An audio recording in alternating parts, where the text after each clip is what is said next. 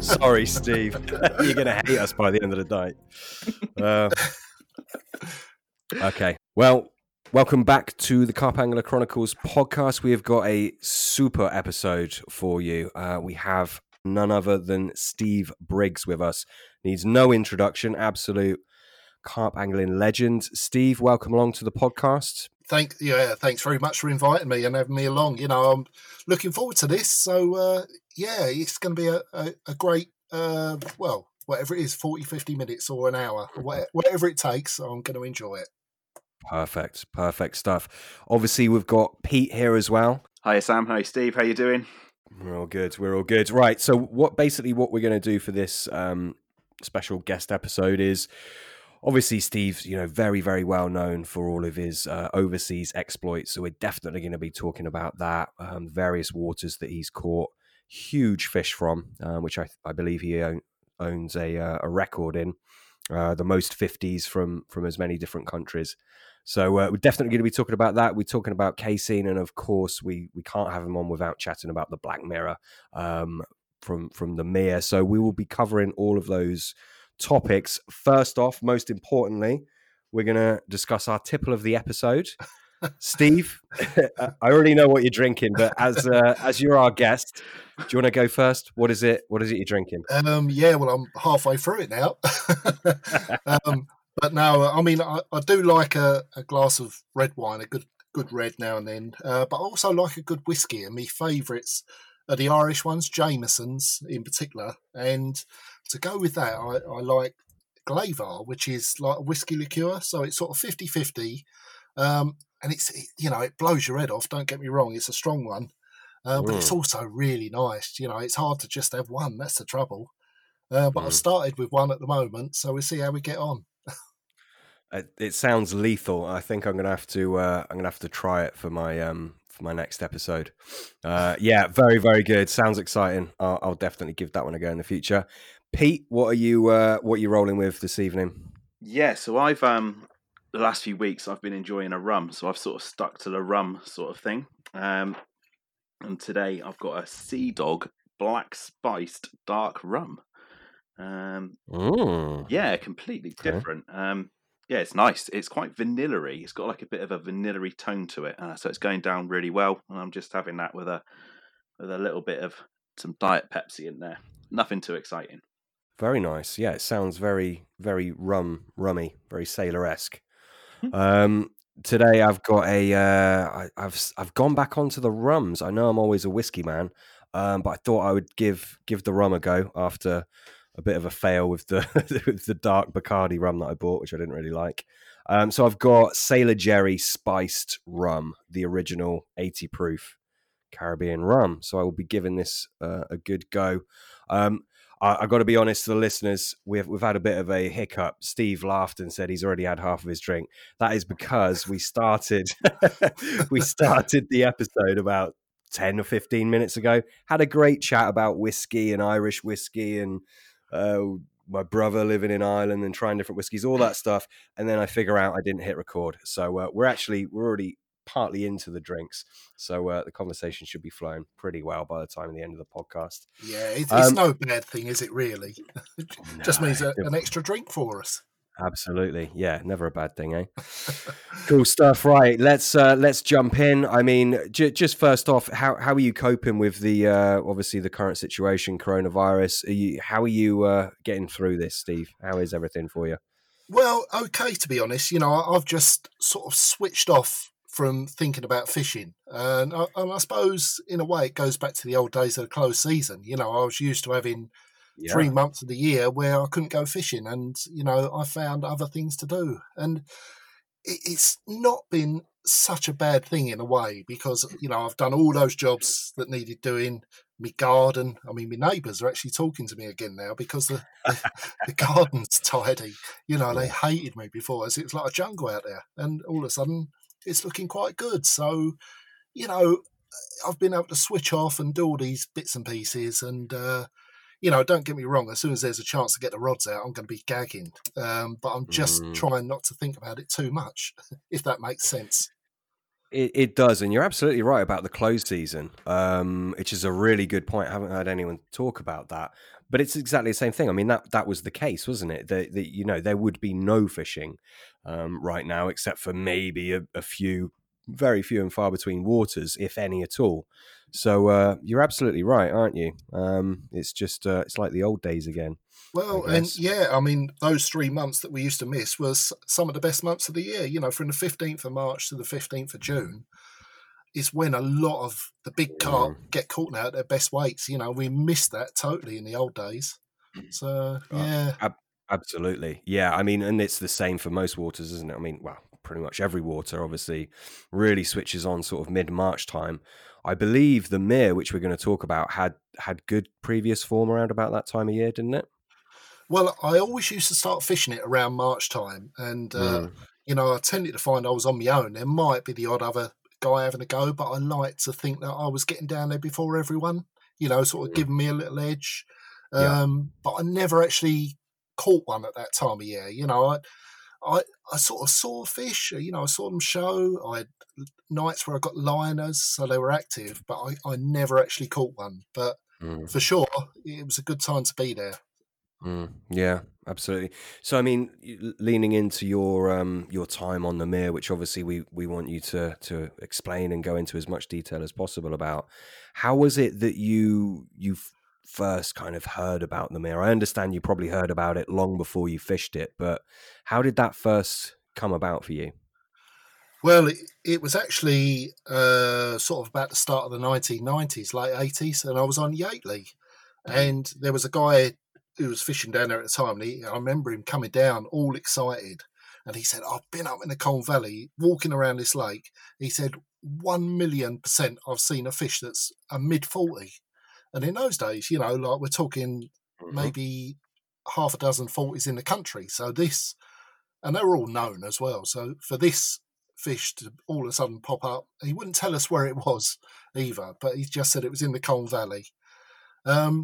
So, it was so exciting, but he just wouldn't say where it was. So we sort of, just forgot about it really. And it was probably 6 months later, and I was trying to make ends meet, doing work here and there. And I got a bit of work with a guy. He was a carp angler, but he had a carpet fitting company. So I was doing a bit of work with him, and obviously we was talking about carp fishing, this, that, and the other. And I started talking about this lake with this unknown 40-pounder. And like, he could have knocked me down with a feather. He just turned around and said, well, I know where that is. He said, I've been up there. He said, if we finish work early one day, we'll go over there and have a walk round. And so, sure enough, that's exactly what we did. We finished work, went up, and that was my first look at the Mere. And you could just walking on there, you just got this sense that it was a headbanger. Do you know what I mean? The sort of place. It was just deep. It was full of weed. We never saw anything. We walked all the way around, and it just looked like there was nothing in there really. And so I had other waters at the time, like Harefield. I started fishing Harefield 1990, and that was such a good water back then. That I really thought the Mere was too much of a sort of challenge to take on at the time. So I just sort of forgot about it for a couple of years until Jason Hayward caught that fish. Yep. And then as soon as it went, got publicised, I forget where I don't know if it was Carp Talk at the time, probably was. I think it was, yeah. Yeah, and as soon as I saw that picture, I thought, that's it, that's that fish. And sure enough, it was. Even then, it still didn't spark the interest for me to actually go down there and fish for it. I was just in awe that he had actually, I knew how difficult that fish would have been to have caught. And, I just thought, fair play, he's gone down there and fished for it and caught it, which was an amazing achievement, for a fish to get to that sort of size and not be known or caught was unbelievable. So, fair play to him. And yeah, it was, really for me starting to actually get an interest again. I forgot about it for years. I went off and did other things, fished a lot abroad, obviously. And it was only really about 2005. And I was talking to different people, the Mere was so undercover, that no one really spoke about it. So it was, you just didn't hear or see anyone or talk about it. So it was like forgotten about. And then all of a sudden, I think it was with Crowe. I was talking to Crowe one day, and he said, "You know what? If I lived where you lived, I'd be on that mere every day." He said, "It's just down the road for you, 5-7 miles away, whatever it was." He said, "I'd be on there all the time." And I thought, you know what? He's got a point. And I just, all of a sudden, it just sparked an interest in me. And I thought, I've got to get down there and have a look. And I hadn't been down there for years, probably over 10 years. And so I literally did no more than that. I just put some old clothes on and drove straight down to the Mere. And I couldn't believe how much it had changed. It was totally different to that previous time all those years before. It was so overgrown that you couldn't even find pathways. You just had to batter your way through bushes and brambles, and the swims that had sort of been made had all overgrown, and it was really like a jungle. Didn't see anyone, didn't see any fish, but I just had that urge, that sort of something inside me telling me I've got to go and fish this place. I've got to fish it. And so that was what I did. I went home and got a few bits of gear together. I was literally just planning to sleep on the ground under bushes because, I didn't know anything about it other than I wasn't meant to be there. And in hindsight, it was the wrong way to go about it. I should have tracked down as many people as I could who had fished it and got the information, but I just didn't do that. I literally just went off my own back, not speaking to anyone and going in there totally blind. And so that's what I did. For the first few nights, I was literally just hiding under brambles, terrified to come out in case anyone saw me. Not even thinking really about looking for fish. I was just pleased to be hidden away somewhere and just fishing on the Mere. It was just a buzz, really, to actually have rods out and say that I was fishing the Mere. But, needless to say, the few nights that year, it was quite late on in the year when I actually went down there as well. It was October, which really should have been like the end of the fishing. That's when it really tailed off. So I sort of did a few nights. Nothing happened at all. I didn't see a fish. I didn't hear a fish. It sort of, well, I just did the nights and nothing happened. But what it did give me was the real buzz. Do you know what I mean? It had a feeling that was just like no other water, really, the Mere. It was almost like a forbidding atmosphere, like you shouldn't be there. And I heard other people say the same thing. It always had this like aura. Even when you walked on there and there was no one around, it felt like you was being watched, and but it felt special. It felt different to everywhere else, and I just wanted to be there. And so, there was no question that I was going to start fishing there again the following year, which is, sort of what I did. Like I say, I got down there sort of early on. I wanted to be down there early so I didn't miss anything. Which in a way wasn't a bad thing, but the trouble was being there early in the year. There's no undergrowth, there was nowhere really to hide. So the places I was fishing was, where I could be hidden away. And again, I wasn't looking for the fish. I wasn't finding the fish. I was hiding well, if you know what I mean. I was hiding well rather than fishing well, if that makes sense. Because it does, yeah. Yeah, which, was good in one way. I felt like I was pretty safe what I was doing. But looking back, I wasn't anywhere close to actually catching a fish. So you were prioritizing not being caught rather than, putting yourself where you think the fish would be feeding. Your priority was not to get caught rather than to catch the fish, right? Absolutely. In those early days, absolutely, that's what I was doing. I was so worried about anyone seeing me there that, my main priority was to get tucked away, like be safe, not have to worry, and the fishing actually came second. Mm. So was there a kind of turning point for you where you thought, do you know what, I'm going to put myself out there a little bit, put my nose on the line, and really go after these fish? Yeah, there was a turning point. Those first couple of years, really, I didn't put in enough time, and I didn't put in the time the right way. I was still having my trips abroad, and so I was missing big chunks of what was going on anyway. And I come to realise if I was going to do it properly, I had to do it properly and forego everything else. So I started the first 3 years, you can wipe them out because I just wasn't fishing properly. It was really on the 4th year of fishing there where I thought, right, this is it. Get into Mia mode. Start cancelling trips to Rainbow and places like that in June, because June I need to be at the Mia. And yeah, that sort of that was a turning point in my Mia fishing. Just taking it a lot more seriously and giving it a load more effort, load more concentration. Yeah.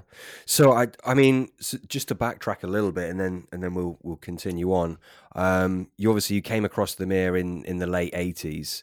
I think it was 92 when Jason caught it, around about there. Yeah. Yeah, something like that. And then you started, like, when was it that you actually started fishing it? It was actually 2005 when I started fishing it. Okay, cool. And those first few years, or 2 or 3 years, I think you said, where you weren't really all in, you weren't full on. Were you fishing it like every week, or were you just kind of going on there every now and then? Were you regularly at it? I was fishing it regularly when I was at home. The problem was I was having trips away to like Rainbow for a week or 2 weeks, and of course coming back, it was just like starting again. I'd Fingers off the pulse. Yeah, exactly. Yeah. Okay. There was one instance which actually I've sort of skipped past, which I should mention. About it was about my 10th day of fishing it on the second year, and I found a group of fish in one corner, and there was the big common. They always used to talk about a big common. Yes. And some people didn't even believe it was in there. I spoke to some good anglers who never saw it, but I did see this big common, and the black mirror was with it, and it was a weedy bay at the top end of the lake. There was no chance of fishing there because it was just solid weed. So what I did was bait up all the clean areas that I could find in that top end of the lake. So I found 7 spots, put bait on those 7 spots, and come back 2 days later. 6 of the spots, the bait was still there, but on the 7th, on the last one I checked, actually, the bait was gone. And so that night, obviously, I put a rod in on that spot, and I got a take about midnight that freaked the life out of me. I was just laying on the floor under a bramble bush, and it just, I wasn't really expecting to get a take, but it just went off out of the blue. And I just jumped up and rolled down the bank, as it was quite a steep bank. And I was feeling around for the rod as I knocked the rod over and everything. And I was actually laying on the rod. When I found it, I pulled the rod out from under me, and the hook length had snapped, and the fish was gone. Oh no! Yeah, I was absolutely gutted. Yeah. So you at this point you're obviously you're not bivvied up with a barbecue out. You're in the undergrowth. Are you sleeping in under like a tarp or something like that, or you just got a sleeping bag in the brambles? Yeah, it was literally just a sleeping bag on the floor under the brambles. Yeah. In those early days, it was really uncomfortable. Really uncomfortable. But with that loss, I thought I'd found a clue. Do you know what I mean? I thought all I've got to do is find a fish, bait up the areas, and see which one gets cleared. And 2 days later, there was an algae bloom, and all the water went green. You couldn't see any of the spots. So, and that was it for the rest of the summer. And that was so typical of the Mia. You'd find a little clue, think you got something, and it'd throw a brick wall in front of you. It's weird, but it would or you'd come back and there'd be a tree falling on the spot you've been baiting. It's it's weird, but it always put up barriers and made it very difficult. Yeah. So, I mean, talk to us about that, because it's about 30 acres, is it? 35 acres? Is that right? Yeah, it's about 35 acres, yeah. Yeah. And stock-wise, how many carp would you have said it were in there? As far as we knew, there was 17 in there when I fished it. Yeah. Which is obviously, that's very low stock. But was there something else? Was there another aspect to it that just made it such a headbanger? Because 17 carp in 30 acres, it's by no means it's not a Runswater, but at the same time, it sounds fair.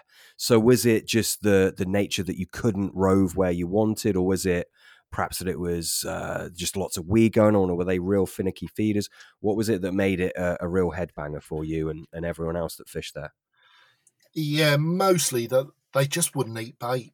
They just wouldn't eat it, or very rarely. Getting them feeding on anything we put in was the hardest bit. The more I fished it, the more I ended up finding fish. But you bait up little spots, and sometimes 2 weeks later, the bait was still there, just untouched. And that happened most of the time. It was so rich that, they didn't need any of our baits. But every now and then they would eat it. There was little windows of opportunity. They're very rare, but there were those little windows where all of a sudden they'd just turn onto bait. It might only be for a morning or a day. But, recognising those little windows of opportunity made a huge difference. Yeah. Did you go out of the norm with your bait, or did you keep things pretty consistent with what you've used before? No, it was pretty consistent. There was nothing special you could do on the bait front to get them to feed. They would either come in and have a little feed, or they just wouldn't.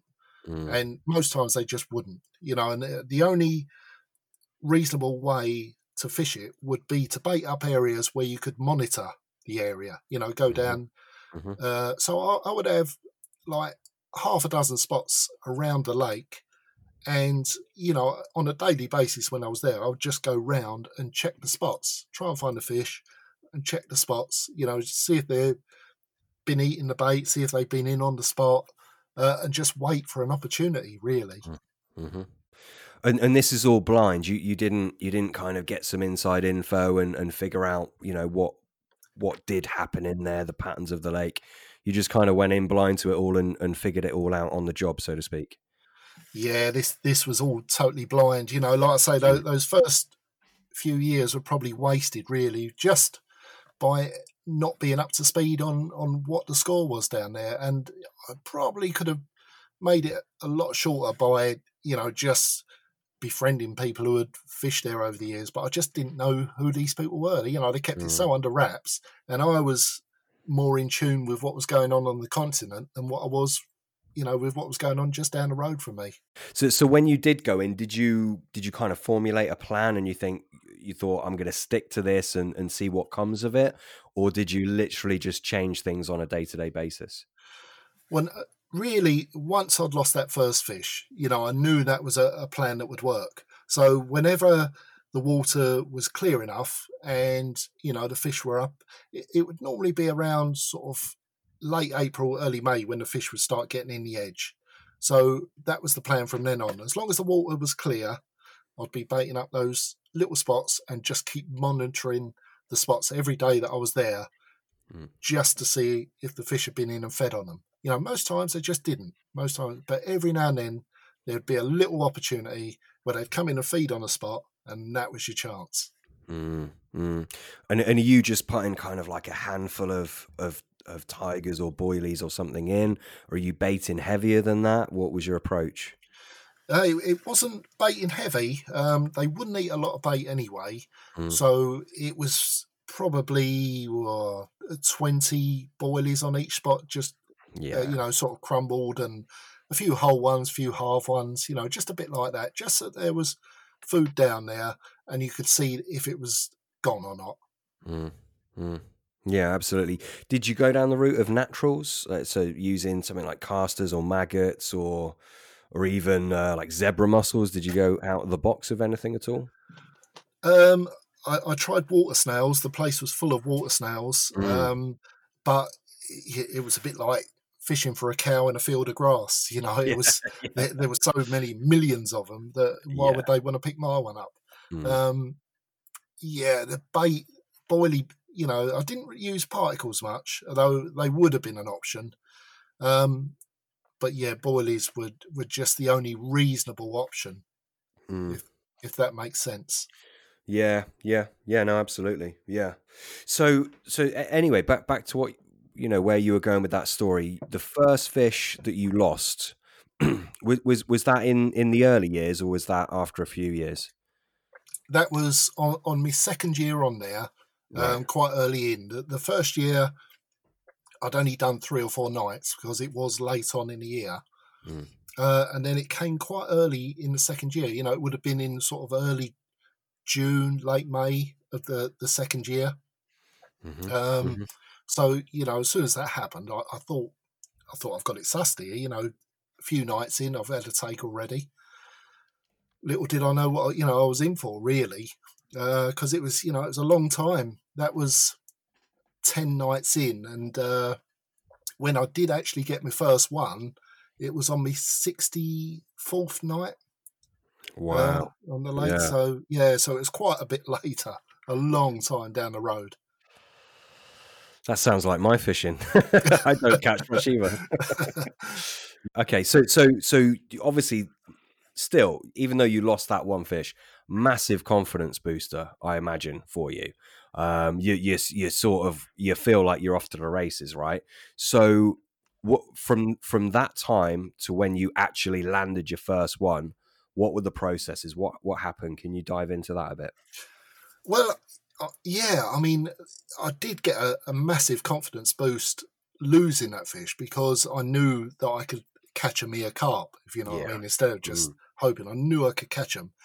But the problem was that, like I say, there was always a wall put up in front of the opportunities. You know, like the rest of that year, the water had an algae bloom, so you couldn't bait the spots and watch it.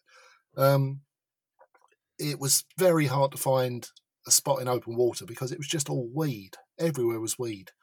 So there was always more problems than solutions.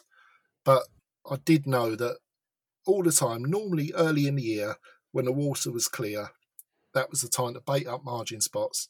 And that was, the time when I was going to catch them. Yeah. And when did you finally catch one? Well, like I say, it was on my 64th night. I know it was early June. And like I say, I'd been baiting margin spots and going around checking them every day. And I came up to this one spot and I hadn't seen fish feeding anywhere, and by now the weed was already starting to come up. It was actually coming up on the spots I was baiting, about 2 foot off the bottom. And I was beginning to wonder whether they were just going to completely weed over. And all of a sudden I just came to this one little corner in a bay and it looked like a tractor had been through there. All out of nowhere, the fish had been in there and fed like a good one.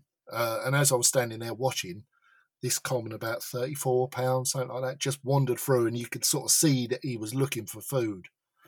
The problem was there was some people walking around the lake that I didn't know and they didn't look right, if you know what I mean. They were looking. So I dared not fish. I desperately wanted to fish, but I couldn't. So all I did was stash all my gear and I went home. And, I was sitting there and I didn't know what to do with myself. I was looking at my watch and it would be like a minute after I last looked. And I sat there all day like that. I just couldn't wait to get back to the lake because I just thought, this is my chance. This is it. So it got, till sort of dusk, I suppose. I couldn't wait any longer. And I was so confident that I actually, I knew that if I got a take, I'd have to put my chest waders on. So I actually had my chest waders on in my sleeping bag because I knew I was going to have to be up. Yeah. And, and I woke up. I mean, I love a sleep, don't get me wrong, but I woke up about 4 o'clock in the morning, looked at my rod. I thought, oh no, it hasn't gone off. It hasn't gone off. I'd been there about 4 or 5 hours.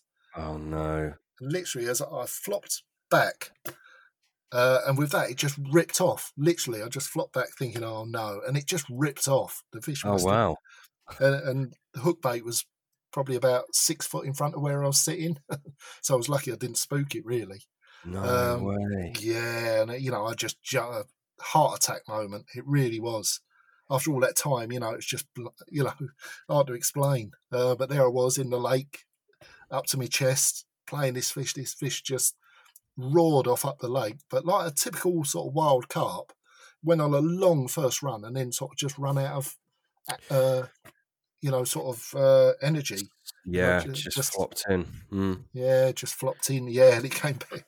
And it wasn't a big one. It was just over 20 pound, a wild, long-looking common. But it was Amazing. a mere carp, Yeah, I mean that's nonetheless of the size that's worth any 30 or 40 anywhere else. Surely for you at that point, that was like hitting the lottery, I bet. Oh, to be honest, that fish was the best fish I'd ever caught up until that point. Yeah. I've caught a lot of lovely carp and all that from different places, but that was a mere carp, and that to me was the ultimate prize at that point. Amazing. Absolutely amazing. So did you have any other fish that session, or was that the only one that came? Yeah, that was it, that session, and all of that summer, actually. As hard as I tried, and that was when I really started trying hard on that 4th year. I was down there all the time. I was spending more and more and more time there because I knew that those little opportunities were very few and far between, and if I wasn't there, I was going to miss them. So I was spending a lot of time there, and I just couldn't get anything going. But as it wore on later in the year, we're getting to sort of September time, and the leaves are starting to drop, and the big weed beds are starting to float up. And there was one area that every time I'd left, I was putting a bit of bait on this spot in open water. And all it was the clearest spot I could find on the lake. Most of it was just solid weed. This bit, you could actually get a little bit of a drop on the bottom. Not a great one, but I kept bait going in on there. And when they started showing in the edge, they just started drifting out into open water. I cast a lead out on this spot that I'd been baiting, and all of a sudden it just went donk and was really smooth. And I thought, hold up, something's going on here. It was never like that before. Yeah. And I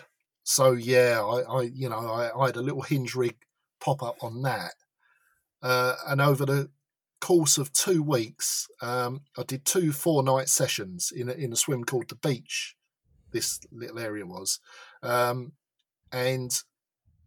I had one take on the 3rd day of the first session, and it was this. Well, it was a lovely wood carving common, 2912. Just a beautiful thing. And the following week, I had another common off exactly the same spot, same rig, same little pop up, 38 1/4. This big, fat, deep common. Wow. They were the only 2 bites in the 5 years I fished it. They were the only 2 bites I ever had from open water, and they both come off that little spot in the space of a week. So, wow. But, yeah, that was. I was over the moon with them. Do you know what I mean? Because they come sort of late on. It was getting near the time. October was almost. If you hadn't caught one by then, you weren't going to catch one, sort of thing. I wouldn't normally ask, but we're bait men. I've got to ask you, seeing as you emphasised that they were both on the same little pop up. What was the little pop up that you were using? I thought you was going to ask that. They were actually homemade. I used to have a big thing about microwave pop-ups, and all my life, my favourite pop-ups have been microwave pop-ups, and you just cannot get a mix for them now. I would still make them now if you could get the mix. Yeah, you can't. No, you just can't. No. But they were homemade little yellow plum pop-ups. And funny enough, I caught a lot of good fish. I had one bag that for about a year I didn't use them, and when I started using them, everywhere I took them, I caught good fish on them. And once they run out, I never had any more. That was it. End of. Gutted. Yeah. What was it? What other than the pop-up base mix, obviously, what was in it? You had the plum flavor. Did you add any organic acids or betaine or anything else? No, there was a few different little things that I'd had from various, I suppose, from the Hutchinson days. I used to love Hutchinson baits in the sort of late 90s. So I used to have his dairy sense appeal. What was the? I'm trying to think what they were now. It was like he had a fruit powder enhancer and he had a dairy powder enhancer. And I used to put a little bit of both in. I used to make it sort of a bit fruity, a bit creamy, if you know what I mean. And if I remember right, it was the SBS sweet plum. That was the flavour, which was probably the best plum flavour I ever used. Yeah, it was a magic little flavour, and along with the dairy, sense appeal, and it all just worked together. Yeah, it was. They were good little pop-ups. They were. Absolutely. Okay, so I mean, you mentioned obviously you had an occurrence where there were some people walking around that weren't looking right, and just for the listeners that aren't too clued up on it, obviously fishing unfortunately wasn't allowed on there at that time in life. Is that due to it being a site of specific science interest, or was there something else going on there that perhaps people don't know? Well, yeah, I mean, it was an interesting story, really, because at one time you used to be able to join it on a club ticket. Hardly anyone did, but it was possible. And it was going to become a landfill site. This was the problem. And the anglers who were on there, they got together and they decided that they were going to try and save it. And their way of doing it was to get in touch with the nature groups, blah, blah, blah, whatever, and just try and get across how special the place was, the wildlife and everything that was on there. And sure enough, they came down and said, you're right, this place is amazing, the wildlife and everything else. We've got to make it a triple SI site and basically save the lake, but stop fishing. You've got to stop fishing. So it was like they saved the lake, but at their own expense, which was a bit of a bummer. Yeah, that I remember reading Wilmot's book, and that was Alan Tompkins, wasn't it? I believe. It. Yeah, that's right. Yeah. Which obviously I think he got a bit of a hard time over doing that, but it obviously transpires that it was either that or it's going to get filled in, and obviously you don't want it to be filled in, do you? So I remember reading about that. Yeah, I mean, he saved the lake. I mean, we would have lost it if it hadn't been for what he did. Yeah. And in a funny sort of way, it made the Mere what it was. It made it so special and made the fishing there so special because of the way we had to fish it. If it was a free for all, a club water, it wouldn't have had that same aura what it had. Absolutely, yeah. I mean, I imagine even if it was I don't know, something ridiculous like a 3-man syndicate, I bet my bottom dollar it still wouldn't have had that same kind of mystique. Obviously it's not right to go and fish somewhere that you shouldn't, etc. But but back in that day and age, I imagine that was just part of the magic there. And you said yourself, every time you were there, it was like electric. You felt like, oh, I shouldn't be here, but I'm being watched. But at the same time, you're so compelled and drawn to it. It must have just been such a unique experience in your angling life. I can only imagine. I mean, I really can. There was nowhere else like it. There really wasn't. You were sitting there amongst nature because you wanted everything to be as untouched and undisturbed as possible. So, the pathways were tiny and the little swims we had were tiny. We just blended in with the undergrowth.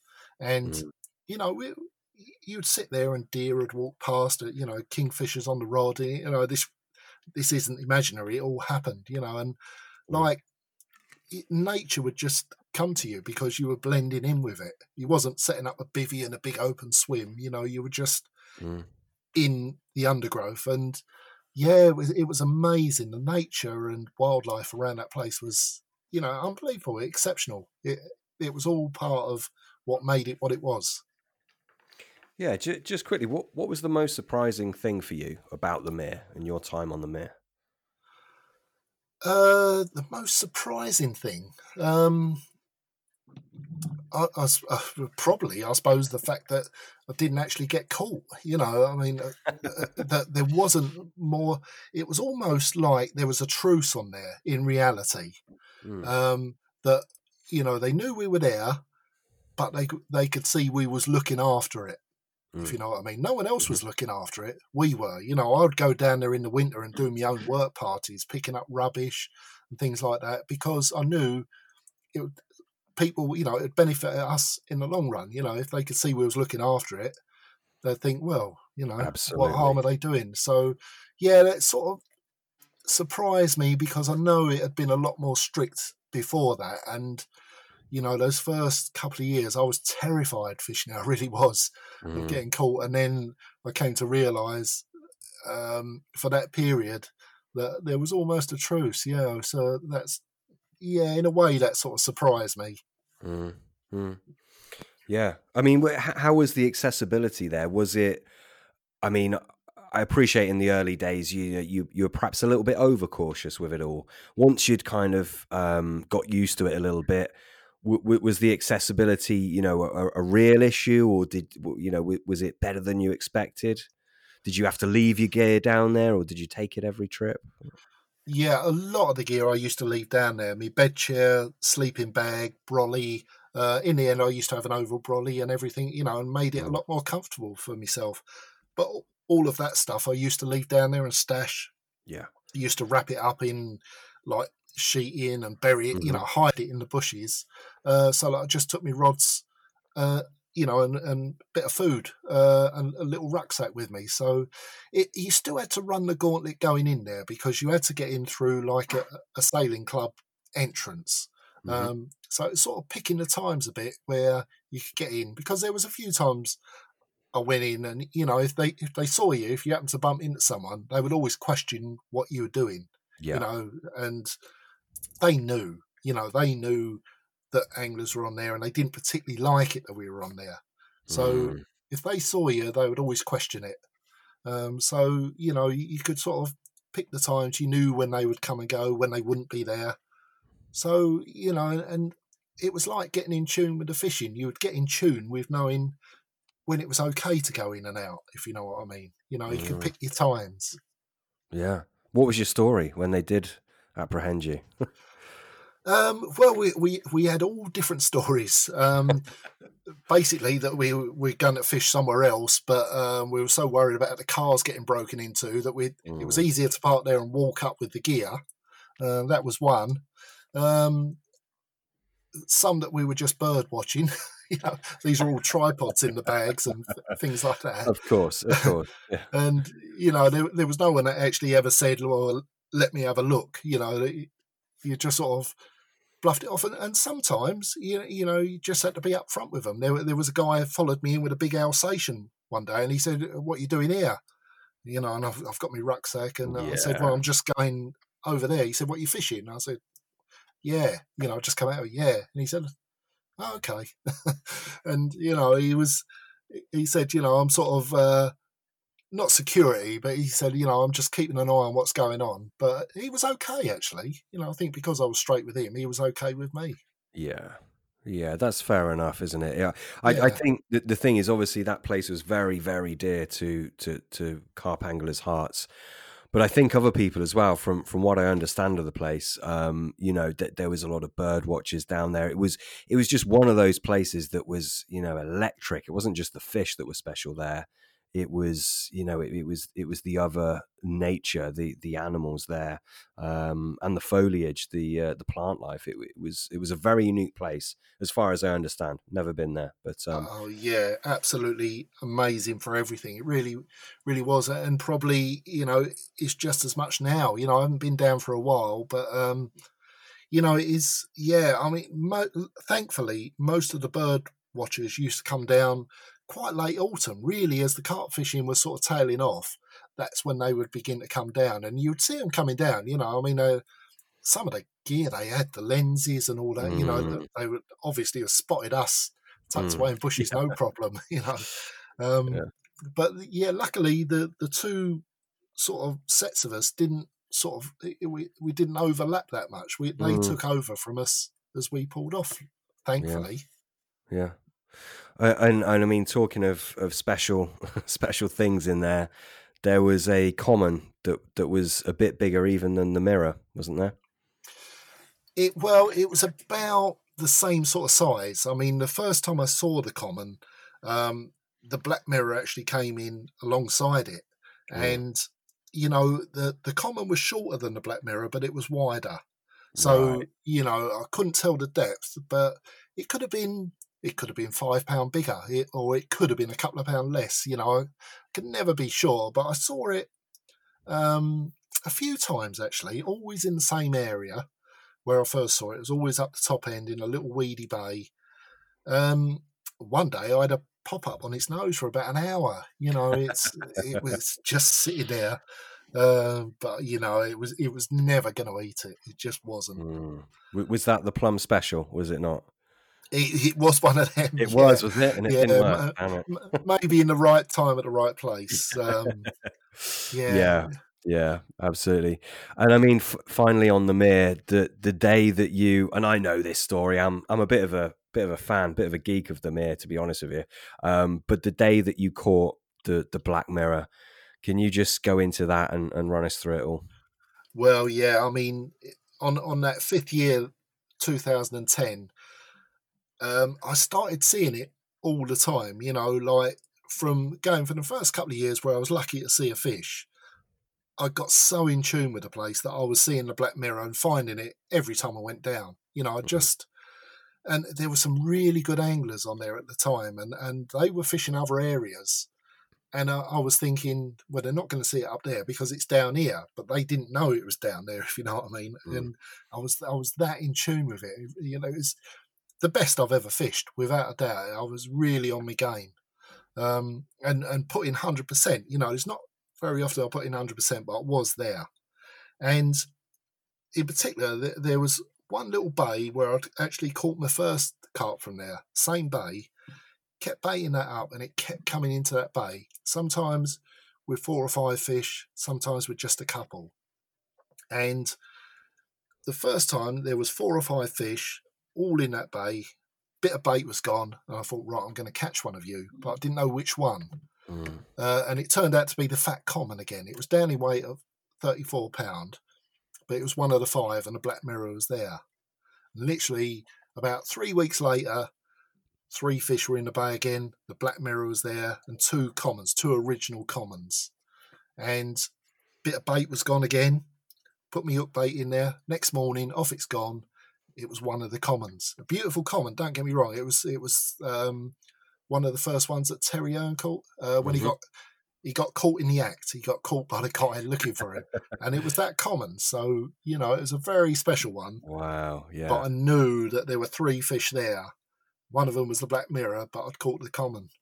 And but the day it actually happened, and it was June the 18th, and on June the 16th, I'd left and baited the spot again.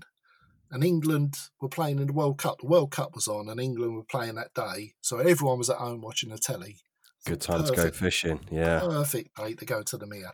Yeah. So I went down there, and I got there at 4 o'clock in the afternoon. No problem, of course. Walked straight in there. First job, checked the bay where I'd baited up 2 days earlier. I looked over, and there was a common actually feeding on the bait. Literally just got there, and there's a common tail up on me bait, and it was a fish they called the twisty common. It was one of the old originals, and one that I'd really love to have caught. So stepped right back, got a rod out, just one rod, got a rig on, bottom bait, peered over the edge, and the common, it was gone. It wasn't there. I thought, perfect. So I could just lower the bait. I was on a sort of tree stump that just leant over the edge a bit, so I could just lean out with the rod, lower it, and actually place it on the bottom on this little clear spot, and straighten the hook length out. And I remember seeing it and thinking, yeah, that looks good, just on the edge of the weed, and just pushed the bank stick in, put the rod on it, and I stepped back and I thought, right, I'll send Joan, my partner, I'll send her a text and say that, I've literally just got here and I've seen a fish already. And no sooner, I literally just got the phone out of my pocket and the rod blitzed off. I'd been there a minute. The rod had been in the water a minute. No longer than that. So the phone was launched in the brambles. I had to literally grab the rod and just jump in the lake, because I was fishing near a tree and I had to get the angle round this tree, which was no problem, but I had to jump in to do it. So I did that, presuming that I'm playing the common. That's what I just presumed, that the twisty common had turned round, picked up my bait. And I'm up to my chest playing this fish. It went through a weed bed and I sort of bullied it a bit, thinking, it's a 25, 28 pound common. And because of the angle I was at and, reflection on the surface, I couldn't see down in the water to see what fish it was. And so I'm playing it and all of a sudden this back hit the surface. And, first thing was that it was bigger than what I was expecting. And I thought, that's a mirror. But it didn't register. But, at the time there was 2 mirrors in there. There was possibly 3. I did see a little fully scale mirror, but there was basically a 30-pound mirror and there was the black mirror. And I thought it was a mirror. And it didn't sort of register, but I've carried on playing it. And then as it's sort of came up to the net and just over the net, just the size of it should have given it away. But, it's weird. You're just not thinking straight. And it was the tail, that lobe of the tail, the flat lobe, went over and into the net. And I thought, oh my God. And it was just meltdown. I just threw the rod behind me, grabbed the net and looked in it. And my head just exploded. I can't even remember what happened. It was just amazing. I've never had a feeling like that in fishing in my life. It was just incredible. But there it was. It was in the net, the black mirror. It was there. Unbelievable. Amazing. I bet you had a few Jamesons and Glavar that night, didn't you? I sure did. Oh, I'm having one now just on the strength of it. Good man. Yeah. It's such a magical story. And I'm the same. I've caught fish that I've been after and I'm playing it. I'm like, can't be. I can't caught one from here or what have you. And even when it's in the net, you still have to check back, don't you? And you double, you double guess yourself and think, no, it can't be. Yeah. It's a weird sort of feeling, isn't it? Because you're looking at it and, it's there in front of you, but it's almost like you're dreaming. You think, is this real? Is it real? Yeah. You looked at so many pictures, of the fish. And I mean, Terry Owen's book, Pursuit of the Largest. Yeah. I must have read that chapter on the Mia, God knows how many times. And I had to stop reading it in the end to do my own fishing instead of like trying to sort of go down the same lines as Tell, if you know what I mean. Yeah. Amazing. And you were the last man that caught it. It was actually the last bite on the lake before they all died. Really? Yeah, it was the last bite. That's how close it was. Yeah, literally no one else had a bite off anything. And then 8 weeks or whatever it was later. Yeah. We got the tragic news. Oh. Yeah. Got in 2010. What was the date that you caught it? It was June the 18th. I caught it. Right. Yeah. Past 4. Yeah. 4:04. Yeah. I remember it down to the minute. Yeah, I bet. Yeah. Just in the open season, which is kind of nice. I don't know. Which was kind of nice. Yeah. That's when I thought when I'd baited up on June the 16th. I baited up at the start of the season and caught it just inside, which was it was nice. Something very proper about that. I love it. Absolutely love it. Thank you so much for relaying those stories. I mean, honestly, I'm sitting here in my element. This is surreal for me. So thank you so much. I think what we'll do is we'll move on to your overseas adventures, which I think Pete is going to speak to you about now. Okay. Yeah, I don't know if we'll be able to match that. Can I just? Sorry, I know we've sort of covered the Mir, but just one question about the Mir. From your capture, was that once you caught the black mirror? Was that sort of like the end of the Mir for you, or would you have stayed on if it wasn't for the fish kill? Would you have gone back for the big common? Yeah, actually, good question that, because most people, the black mirror was the target, and once they caught that, they pulled off. And I did. The next day after I'd caught it, I did go down, pack all my gear up that was there, that was stashed, and I took it all away. But it does have an amazing pull, and within a week or 2 weeks, I was walking back round the Mere. And yeah, without a doubt, I would have gone back down and tried to have caught some of the commons, because there were other good commons in there. There was probably only half of the fish in the Mere ever got caught. Mm-hmm. And we were seeing other good commons that, including that big one, that just never got caught. And yeah, I would have gone back and tried for one of them for sure. How many of the 17 known fish did you get through before you caught the black mirror? I in the end I had 6 and lost 2. Mm-hmm. So I had five other fish and lost 2 before I caught the black mirror. Yeah, it's sort of amazing to think of the number of nights you did for the number of the fish. It's an amazing feat, sort of what you went through to get the prize. So yeah, awesome story. Just quickly, when you say that there was a few more commons that decent sized commons, how big were they? What's a decent common in the in the world of the Mere? Well, there was certainly 3 or 4 40s in there. There was one that was the biggest common that actually got caught out of there, which was 43 or 44. Wow. It was only ever caught once, and I never saw that actually until my last year on there, until 2010. So the first 4 years I never saw that at all. And then when I did see it, I saw it 3 or 4 times, and that looked big as well. Do you know what I mean? It wasn't the big one, but it was big. And there were other ones that I saw that were high 30s, low 40s, and they just never got caught. Never got caught. Water, just amazing. It's hard one to follow that. I'm not sure there'll ever be anywhere like that again, but I hope there is. I hope to read about it one day. Yeah, for sure. I hope so too. Yeah, it actually it blew me away for my English fishing for quite some time, because after the Mere, I was looking for another Mere. Yeah, and it just wasn't. Yeah, I couldn't follow it. No. I couldn't follow it. Going abroad was giving me the buzz because I love the adventure. But as far as the UK fishing goes, to me the Mere was the ultimate, and I couldn't find another one. I sort of got over it now, but it took me 10 years. I don't blame you. I don't blame you. That's it. When did you first sort of go across to Europe, Steve? And what was your sort of your reasoning or your inspiration to do it? Well, my first trip was it goes right back to 1986. Mm-hmm. And I was 25 at the time. I'd only just learnt to drive. I'd literally only just learnt to drive, and I'd just got my first car.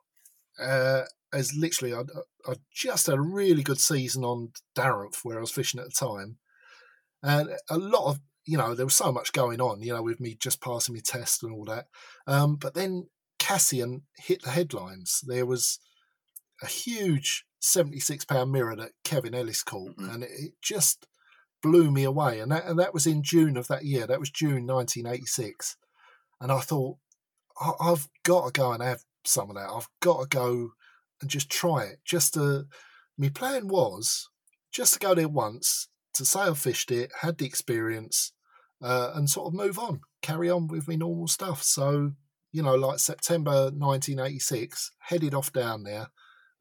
With my girlfriend of the time, she quite fancied the idea of the south of France, I think, like they would. Mm-hmm. So we loaded my little Mark III Cortina and headed off down there. But it just blew me away.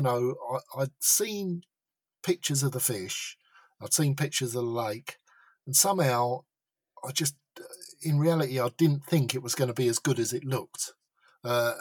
and it turned out it was even better than it looked. It wasn't the size of the place. The size didn't blow me away because I knew it was big before I went there, but it was just the whole atmosphere, the lovely clean water, sandy beaches, the big fish jumping at night, and it was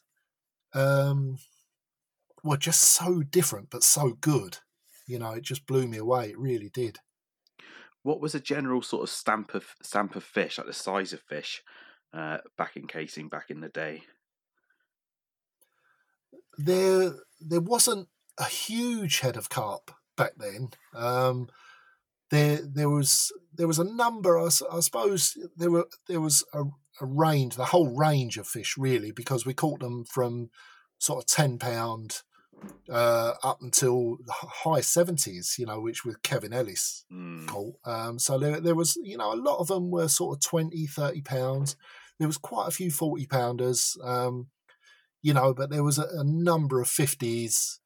Not loads, but they were in there. But, when you consider 50s didn't exist for us until then, like the biggest fish I'd ever seen was just over £30 from Darenth.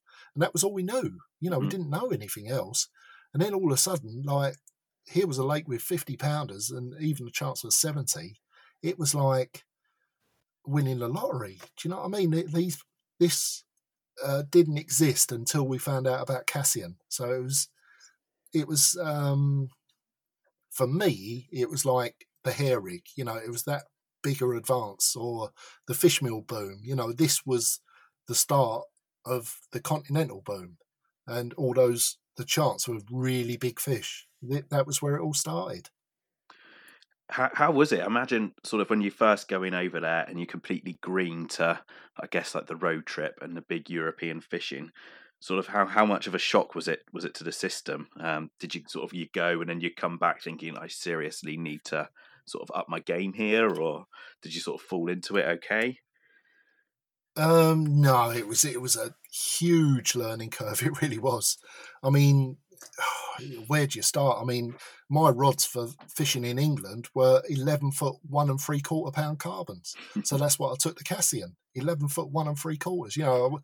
They'd be light barbel rods now. You wouldn't even dream of using them for carp, but that was all I had.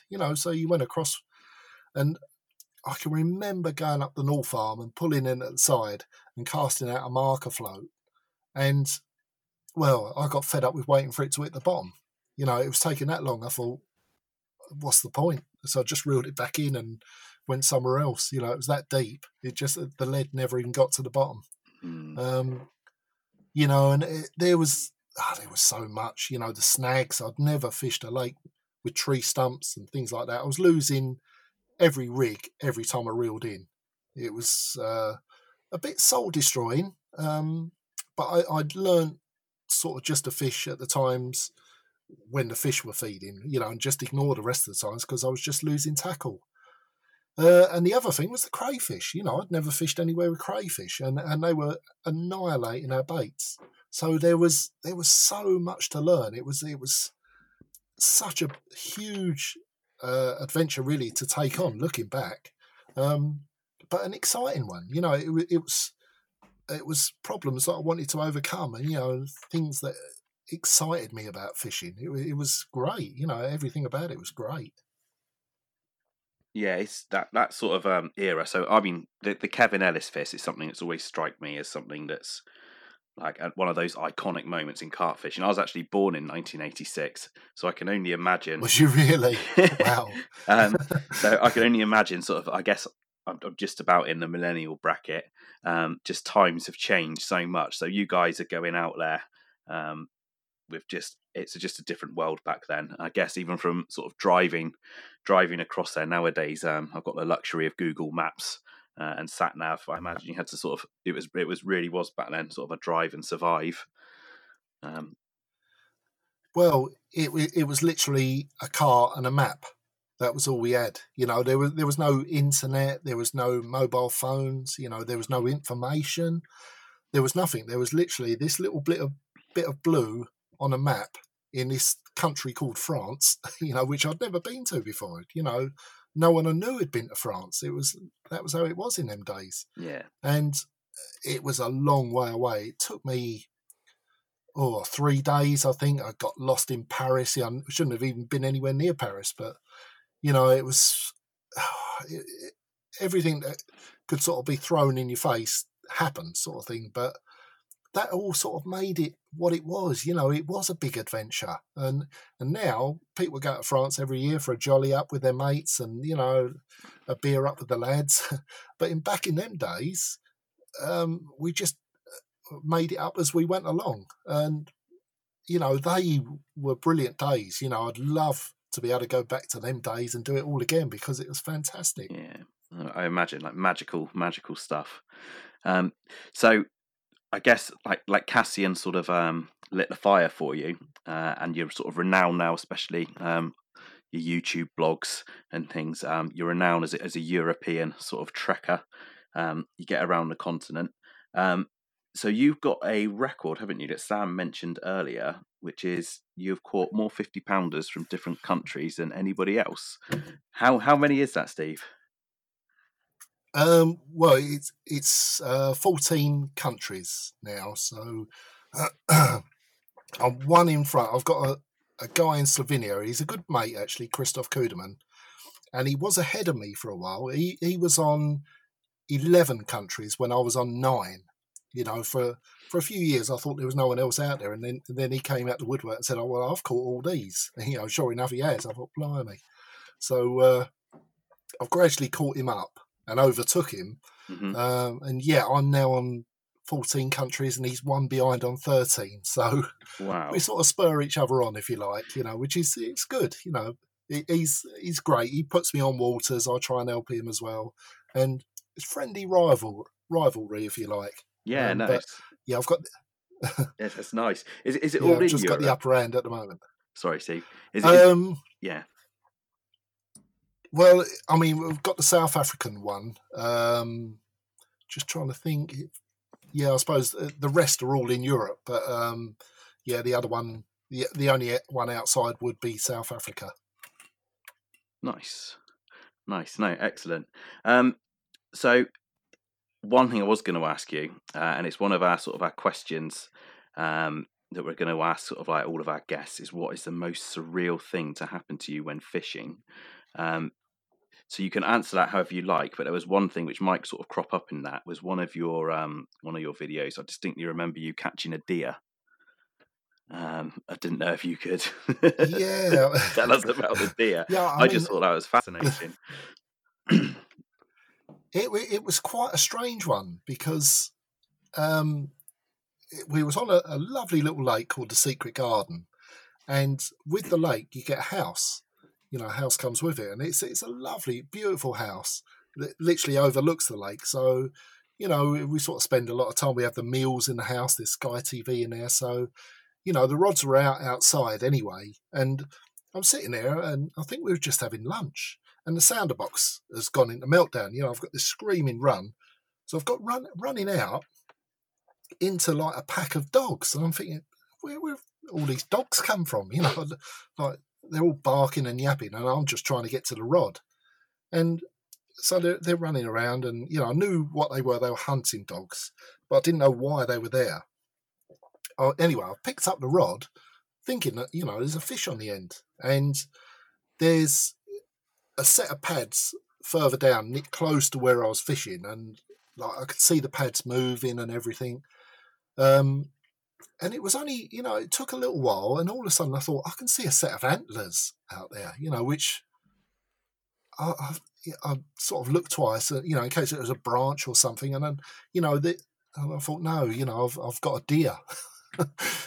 And what it was, the deer, he'd gone through my line, obviously escaping the dogs. But he was right down low in the water. He was obviously keeping as low down as he could, not to be noticed. But the antlers were sticking up in the air. So, I've ended up with this deer. And we was trying to get rid of the dogs. So, we got the gate open and the dogs were going out. And so, yeah, I've gone out in the boat and, yeah, got the deer. Unhooked the deer. Well, he wasn't hooked. It was wrapped around his legs, the line. So, yeah, it was a weird one, and he was all right. He was just relieved to get untangled, I think. But yeah, it's a strange one. Watching that video, I just think I couldn't do that. I don't think. I just think a wild deer, especially if it's being hunted, it is going to be in self-defense mode, and it's quite incredible when I guess you're out in the boat and you've just got its hind leg sort of up in the air and you're unwrapping it. And I thought that was quite incredible. Well, you've sort of hit the nail on the head there, really, the fact that it was being hunted. And that's when they're dangerous, because I'll tell you what, loads of people say to me about the wild boar, and there's like, obviously all these countries we go to, a lot of them have got wild boar, and everyone's terrified of them. And I'll tell you what, we've seen hundreds of them over the years, and I've sat down with them and fed them out my hand, some of them.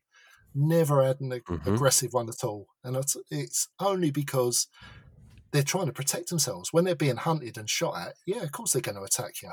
When they feel safe with you, they're all right, and wild boar aren't wild at all, when they feel safe. They'll come round your bivvy, you put out a bit of maize, they'll eat it, and they're fine. Wildlife is fine if you don't antagonise it. Yeah, so sorry to cut. You're absolutely right. There's I'm very lucky to live near the Forest of Dean, and we're really lucky. We've got wild boar there. There's obviously very few places that there's wild boar, truly wild boar in the United Kingdom, but there is in the Forest of Dean. And absolutely right. I've fed very young ones, literally out of my hand. They've been quite shy, but you can get them feeding. And you're right, Steve. It's wildlife like that, particularly bigger wildlife, bigger mammals, they're very tame and they're inquisitive. They're not they're not the scary beast that many people would make them out to be, unless they're cornered or unless it's a sow, a mother with her young, and she's cornered or she's pushed. But it was interesting you say that. I know Europe, the continent, is rife with wild boar, which is absolutely fantastic.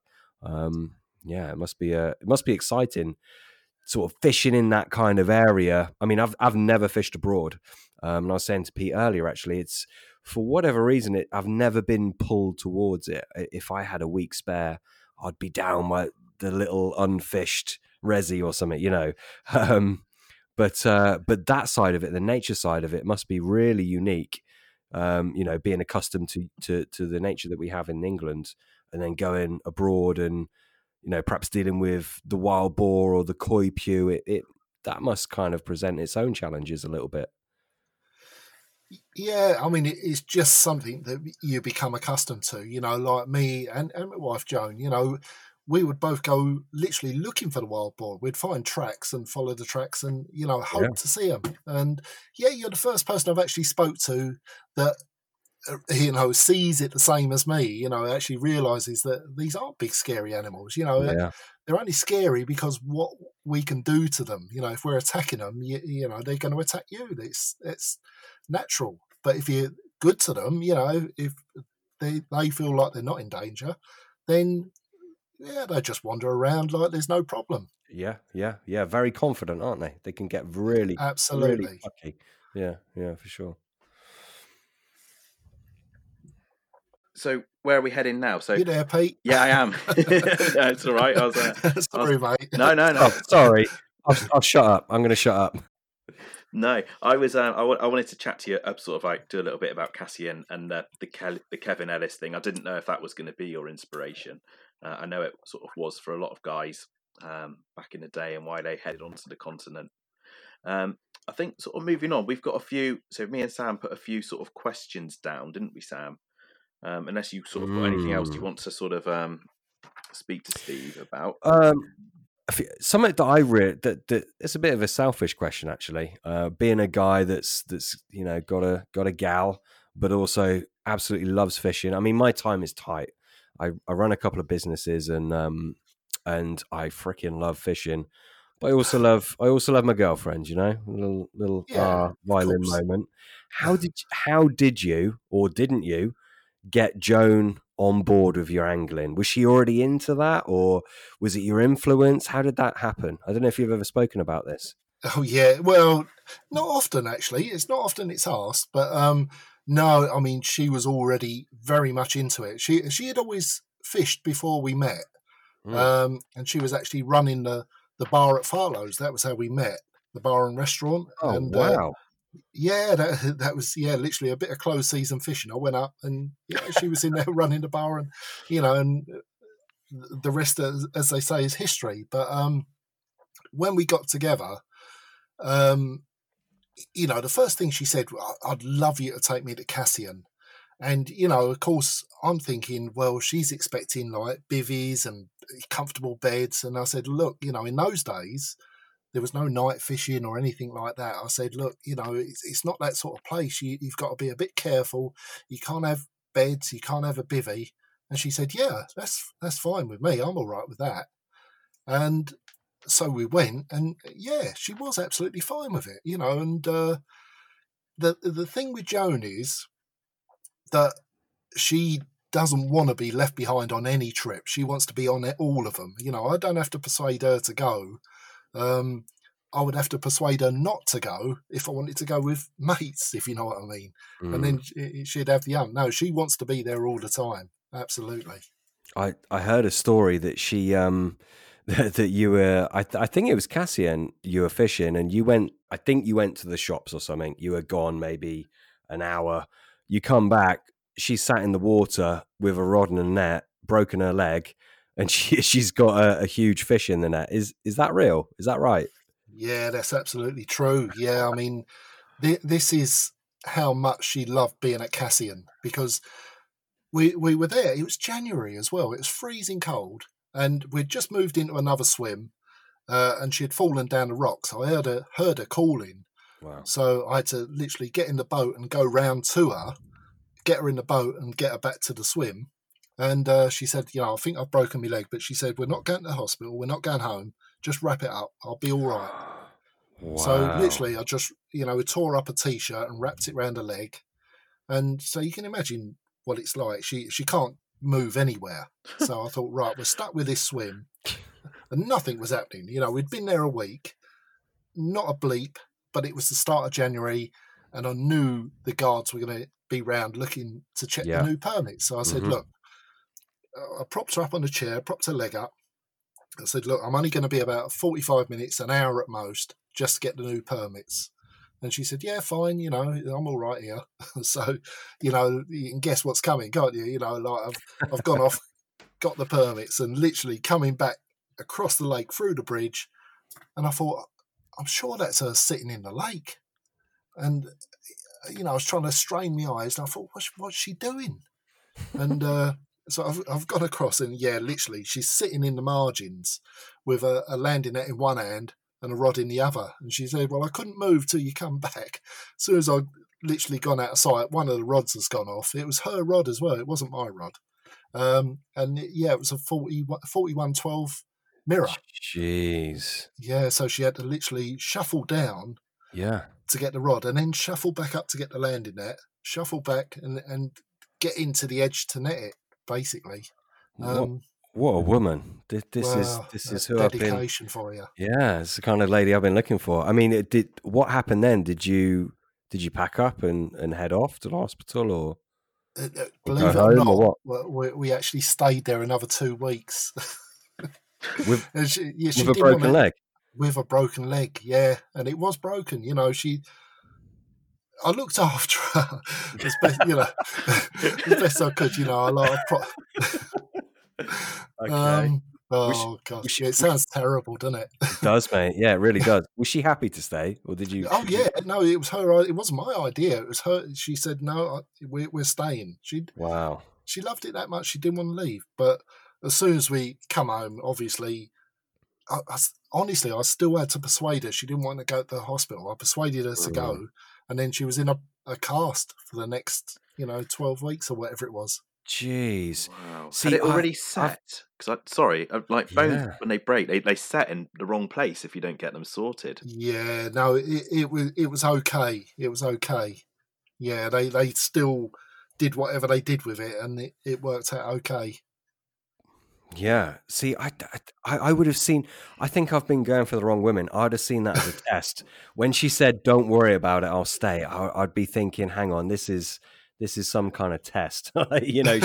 She's feeling me out. But it sounds like you got a good woman there. She's That's a amazing. Yeah, 2 weeks for a broken leg. That is honestly amazing. Well, there's literally no one else would do that. Not a man, woman, or anything, is there? No, but she did. Yeah, no, she did. No, and I mean, and actually, probably a good time to give Joan some credit. I mean, from what I've read and the bits I know, she's been with you pretty much every step on your adventures, certainly overseas. She sounds like a phenomenal woman, and probably a better angler than most of us. Certainly, probably a better angler than me and Pete. she sounds incredible. Yeah. She's actually got a very good angling mind. I mean, she doesn't fish so much these days as such. She doesn't have rods out herself. She's still, I say to her, do you want this one or whatever?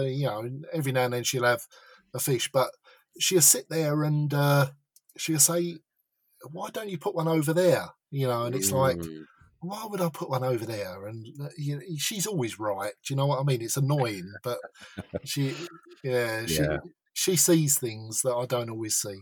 Women's intuition, yeah. Yeah, she's got a good angling brain. She has. She sees things. Mm. Have you ever been out on the bank and obviously you're with a lady? Have you ever been scared? Has there ever been any situations where you've been feeling uncomfortable? To be honest, no, really. There was one time in France where like this group of guys come down and they weren't nice. Do you know what I mean? They wanted to be where we were. They didn't like us being there. Obviously didn't like the English. And they made it quite uncomfortable. Ended up getting on sort of all right and fishing next to each other. But that could have gone very wrong. Yeah. And they weren't nice people. Right. But otherwise, no, I mean, it's strange to say, but all these countries we've been to, the people have always been so good to us and so welcoming, and they really have. It doesn't matter where we've gone. We go into the middle of nowhere. We could.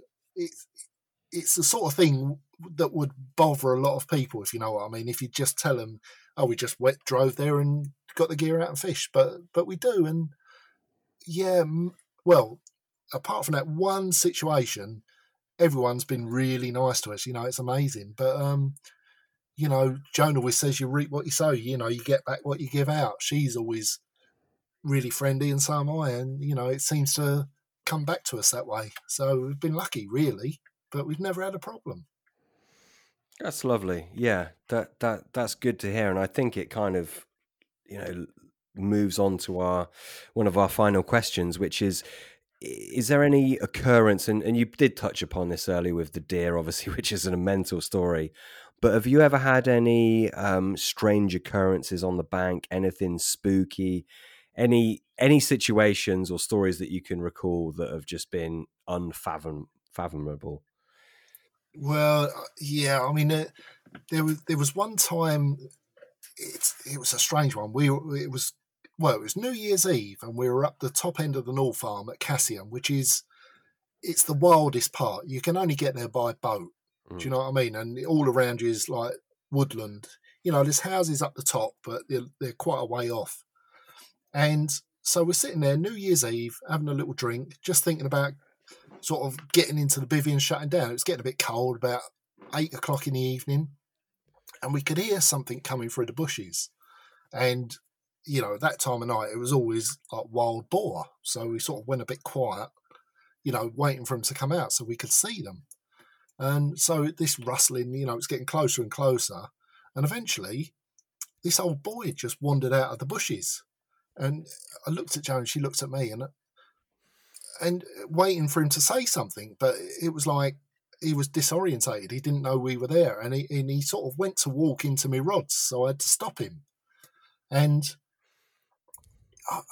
to this day, I've got no idea where he could have come from, because to get to that point walking would be down a mountainside, for like a mile and a half, a couple of miles. It's a job and a half.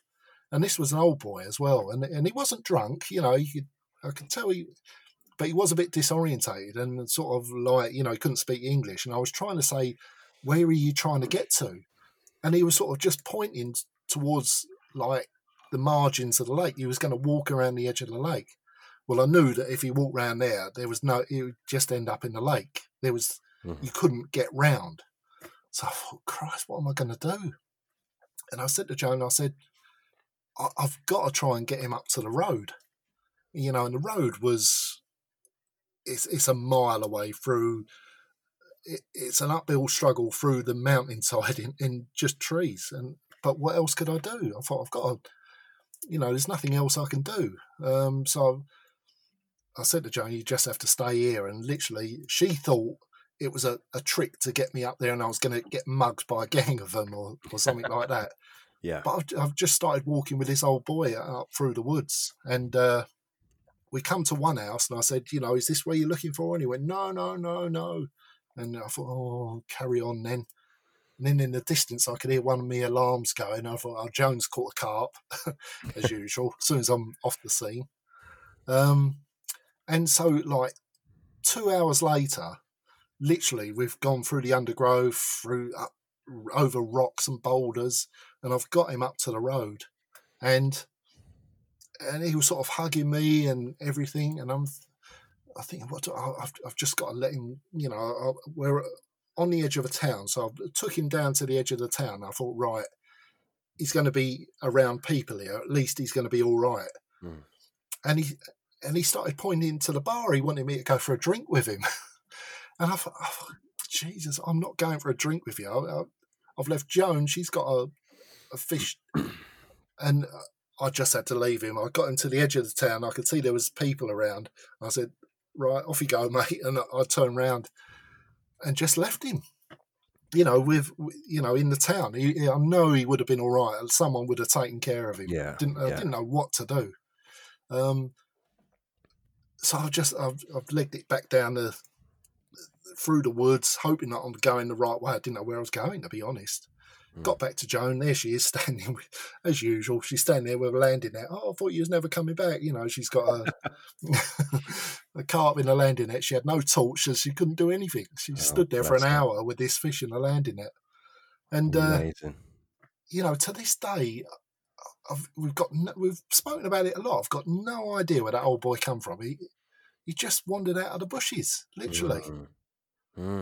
Weird situation it was. Very weird. Yeah, very weird. Nothing spooky ever happened? No, I mean, I don't believe in ghosts anyway, really. Yeah. But I would get spooked out if something like that happened. Yeah. Yeah, no, nothing really spooky. No, it's everything's got an explanation. If you hear noises, it's normally it's a deer or a boar. So.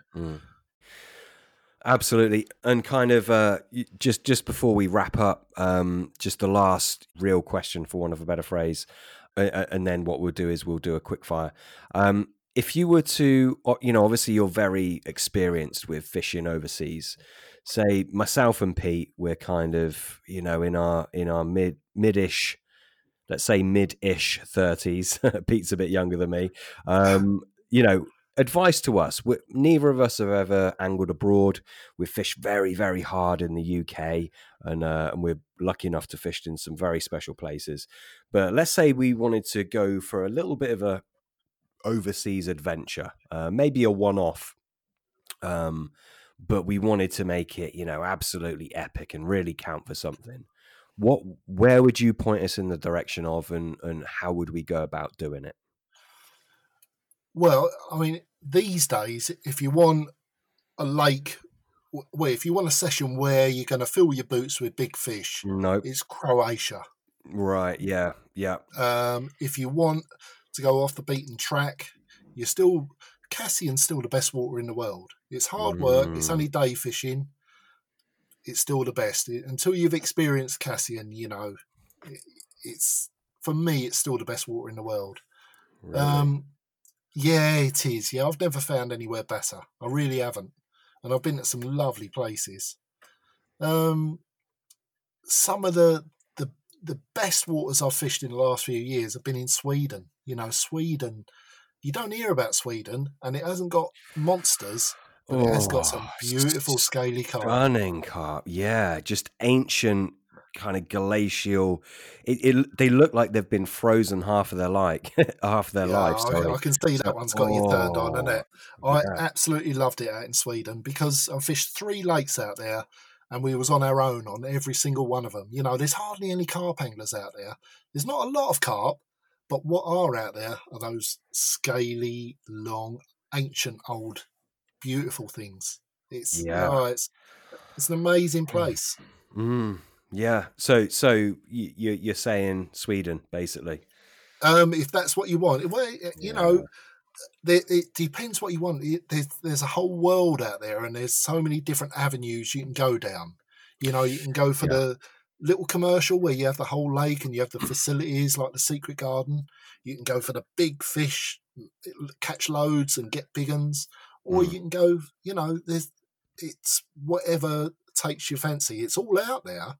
It just depends what route you want to go down. Yeah, I mean, but both of us have done most of our carp angling in Cornwall, which isn't renowned for big fish.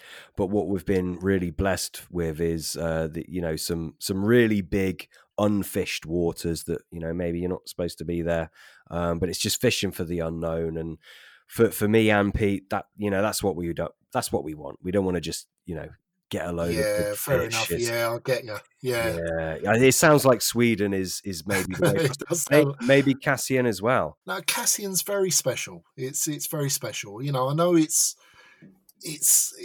been around a long time, but it's still so very special. It really is. It's a lovely place, and it's got that history. It's like the Red Mirror of the world. Yeah. That makes sense. There we go, Pete. We're going to have to do Sweden and Cassian at some point. Don't sound bad. Two decent places to go to, that is. Do it whilst we can. I think you you made that clear earlier. These opportunities aren't around forever, are they? The Mere being a case in point. You were sounds like you were super lucky in how you went about it, and you just got that. You got that carp. You got the Black Mirror just in the nick of time, mate, which is absolutely phenomenal. And it's quite a claim to fame to be the last angler to ever get the Black Mirror, let alone get a bite there. That's just incredible. Legendary stuff. It's very true what you say. You take the moment while it's there. Nothing lasts forever. No. And if there's ever a fish you want to catch, don't waste any time. Get out there and go after it, because these fish, they're like us. We don't last forever, so you got to make the most of your time. There we go. Perfect. We've got one more quick question for you, and then we're going to go on to 5 quick fire questions. We'll only take up another 5 minutes of your time, Steve. Thank you so much for being here this long. I know it's late. It's 10 o'clock here as we're recording this. But last question for you is, let me just get that up. Yeah, bait-wise. Now, obviously, this isn't something that certainly I've not heard you talk about a lot. When it comes to bait, are you someone who you just use what you get and that's that, or do you ever go kind of outside the box with bait and utilize some different tools, as it were? No, I'm actually quite boring in that respect, and just use it as it comes. I really do.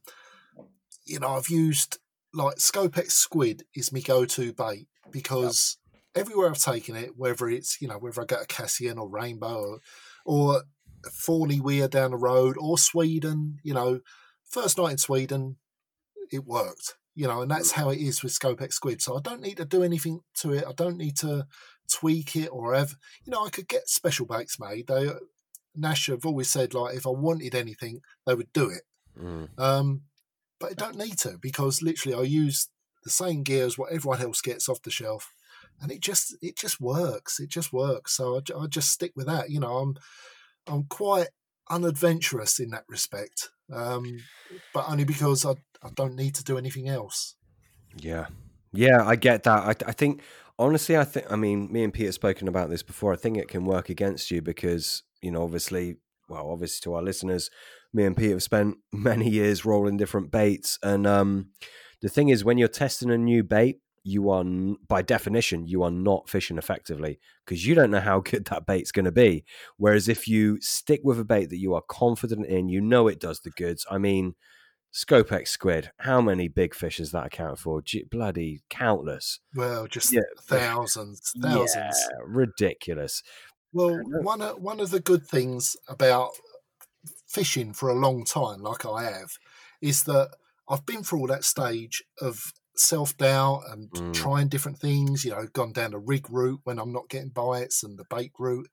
And I've come out the other side and realised that once you've got a decent bait and a decent rig, it works everywhere, and you see all of the guys that have been around a long time, like the Daryl Pecks and all that, they don't do anything particularly fancy. They haven't got any major tricks up their sleeve. They just fish very well with good gear and good bait.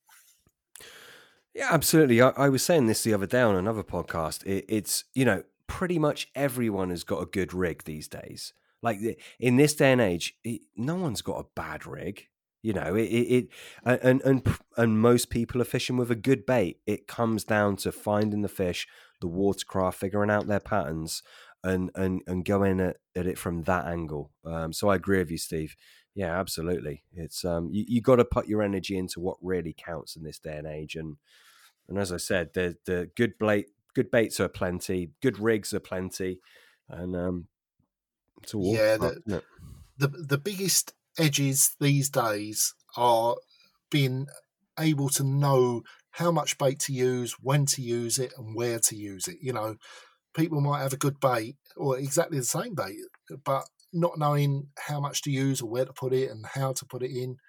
That's what makes the difference. Just that experience, really, of just being in that situation time and time and time again. And you think, well, I just know that much in that place is what's needed at the moment. Yeah. And, those are the things that just take time. 100%. Absolutely. And no one knows that better than you, I'd imagine. You've been in the game a long time. Steve, we've got 6 quick fire questions for you, which you just answer them real quick. You can go off on little tangents. You can give us a few sentences on each. And that's it. Before we jump into that, which will be our final piece, is there anything you wanted to say? Any message you want to leave with the listeners of the Carp Angler Chronicles podcast? Well, I mean, obviously, thanks so much for listening to everything. And just go out there and enjoy your fishing. Don't worry too much about what other people are doing, what they're catching. Every dog has his day. One thing I've learned over the years is there's always a time where other people are catching more than me, they're catching bigger fish, and just enjoy their captures, and you'll feel a lot happier about your fishing in the long run. Enjoy their captures and they'll enjoy yours, and enjoy fishing. Yeah, very good message. Very, very good. I love it. Okay, quick fire time. Pete, do you want to do this, or do you want me to shoot with it? Yeah, I've got them in front of me. So I go for it. Go for it, Pete. So you're ready, Steve? I'm ready. Ready when you are, Pete. So the best angler you have ever fished with? I would have to say Rob Malin, because he just found a way to catch carp. And it wasn't, once he'd caught the carp, you could look at it and think, God, I could have done that. But the point was, I hadn't done it and no one else had done it. He had done it. And he just always found a way to catch the carp. And I've fished with a lot of good anglers. I'd probably put him up there as the best. Yeah, nice. I like that. So the next one we have got, so it's a preferred method of catching them. Would you rather hunt them down, i.e. stalking, or would you prefer to estimate where they will be and bait and wait? Personally, my favourite way of catching them would be in the edge, sort of Mia style, baiting up and waiting for them to come in, because that's the most exciting. Probably 95% of my fishing is baiting for them where I know they're going to come in and eat it, and waiting for them. But the most exciting is the stalking style of approach, because it just doesn't get more exciting than that, I don't think. It's hard to beat, isn't it? really is. Yeah, absolutely. Do you do much floater fishing as well, or do you sort of tend to leave that? No, I still do it. Not as much because European waters don't tend to lend themselves to floater fishing, so it's only when I'm at home. But I do love it. When I get the chance, I do love it. No, that's brilliant. Just exciting, I think. So going back to your European fishing, if you could only fish in one country again, which would it be? Blimey, that's a good one. And not an easy one to answer, actually, because the obvious answer would be France. But I feel like France isn't what it was 20 years ago. France 20 years ago was all open to being discovered, whereas like now France has all of its lakes have got their own local anglers on, if you like. They're French anglers, and they're not they're not that receptive to us going on there. So it's one country. God, blimey, that's a difficult one. It really is. It might be somewhere like Belgium, because Belgium, they've got the same mentality as us. They got some beautiful carp. That would certainly be high on the list. Or Germany, because I've met a lot of German people over the years, got on very well with them. I seem to have a really good relationship with German carp anglers, and their fish are amazing. So perhaps out of all of them, I would say Germany. Perhaps Germany, yeah. Okay. Hang on. So sorry to interrupt, fellas. Hang on a minute, Steve. So you're saying Germany, but you said for us Switzerland would be the place to go. Sweden. Sweden. You're just thinking of blondes. What? Yeah, I am. Yeah, that's my problem all over. What's the deal there? Where's the difference between what you would say we should fish for and where you'd want to fish? What makes that the place you'd want to stick for? Yeah, I mean, you're basically talking about a one-off trip or a couple of trips. There's not many waters in Sweden. There's very few waters. There's probably you might have only a dozen lakes in Sweden with carp in. The only lakes in Sweden that have got carp are the ones that have been stocked by carp anglers themselves. So there's not many of them. Whereas Germany's got a national stocking policy. And, you've got a lot of old lakes in Germany that hardly get touched, absolutely don't get touched with good fishing. We overlooked that early. The problem with Germany is that most of them are old club waters, and you need to know people in Germany to actually get on those lakes. They're not waters you can just go out and fish. Right. That makes perfect sense, and I feel silly for asking now. But you say no, it's a great question, actually. Yeah, no, but there's only a few waters in Switzerland with carp in. Sweden, bloody hell, keep doing that. I've got these Swiss blondes on my mind.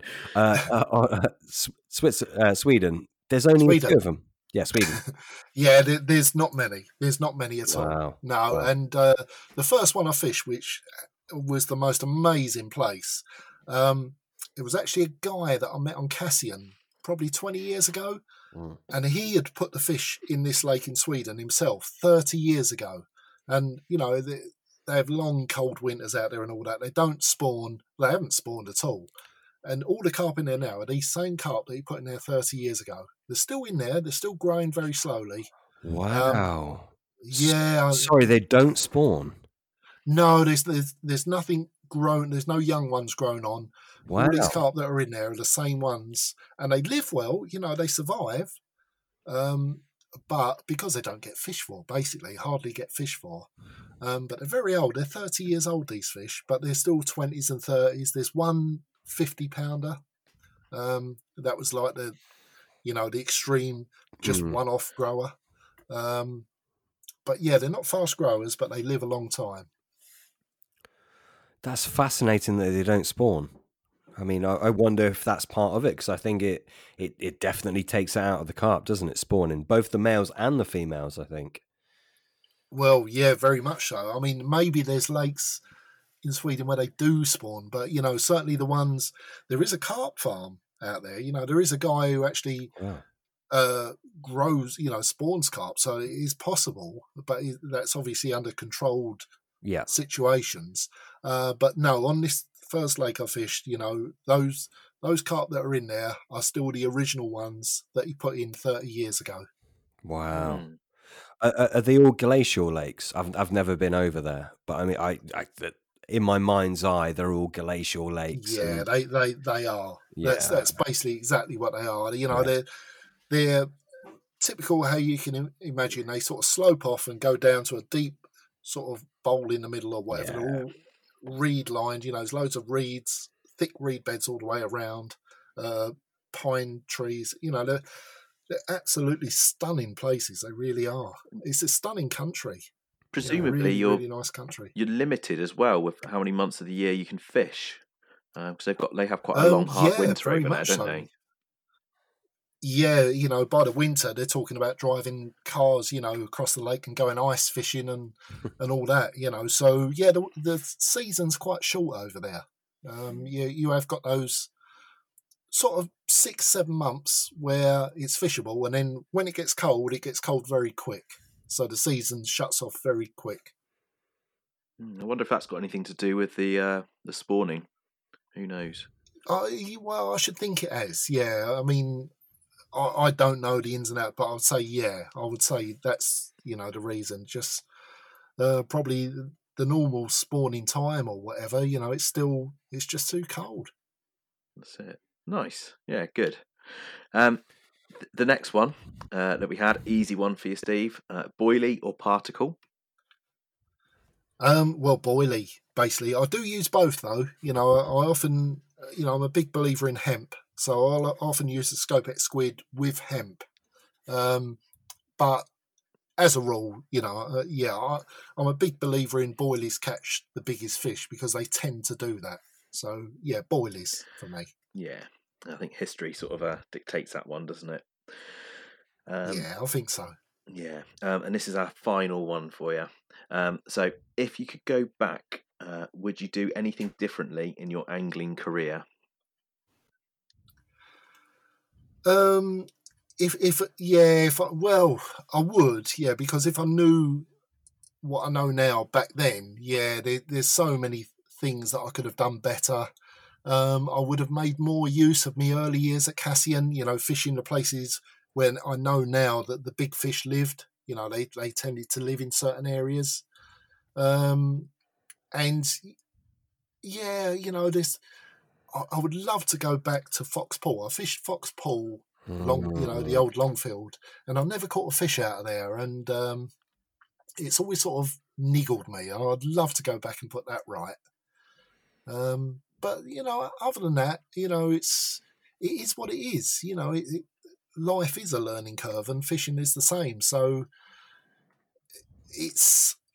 I've only kept going this long, if you like, because I've enjoyed the journey that I've taken. There's loads of people that come into it these days, and 5 years they're gone because it's like I've got to catch them now, and they've got to be big, and it's like it's never going to last long. Whereas for some reason, I've still got the passion to get out there and do it. So, I suppose in a way I've done it right over the years. So, I couldn't really change too much, I suppose.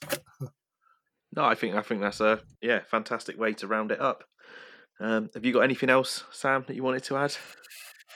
No. I mean, I've got about 100 questions that I could ask, but I think, Steve, you've fished so many other waters that have just imprinted in carp angling history that we could talk about for hours on end. But I think certainly for this episode that we've done you justice, and we've really dived into some epic stories. So no, thank you so much for coming on, Steve. Honestly, it's an absolute pleasure for us.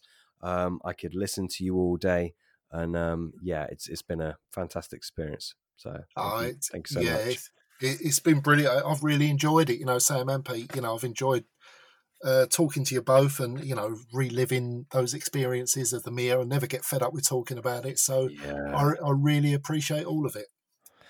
Absolutely. We could have spoken for hours and hours and hours on that place. I think you're probably just brimming with stories. But yeah, it's really inspiring stuff. I know me personally, if no one else, I'm super inspired to get back out there after the lockdown and make my own memories for sure. Well, it won't be too long before we get out there, hopefully, will it? Fingers crossed. Every day is a day closer to getting the rods back out. That's the way I look at it. So yeah, it won't be long. Fingers crossed, mate. Fingers crossed. And that 16th 50, you never know. That could be on the horizon soon. Let's hope. Fingers crossed. Yeah, hopefully won't be too long. Yeah. Cheers, Steve. Thank you ever so much. Absolutely loved having you on. Cheers, Steve. Bye-bye. Good night. Brilliant. Thanks ever so much, both of you.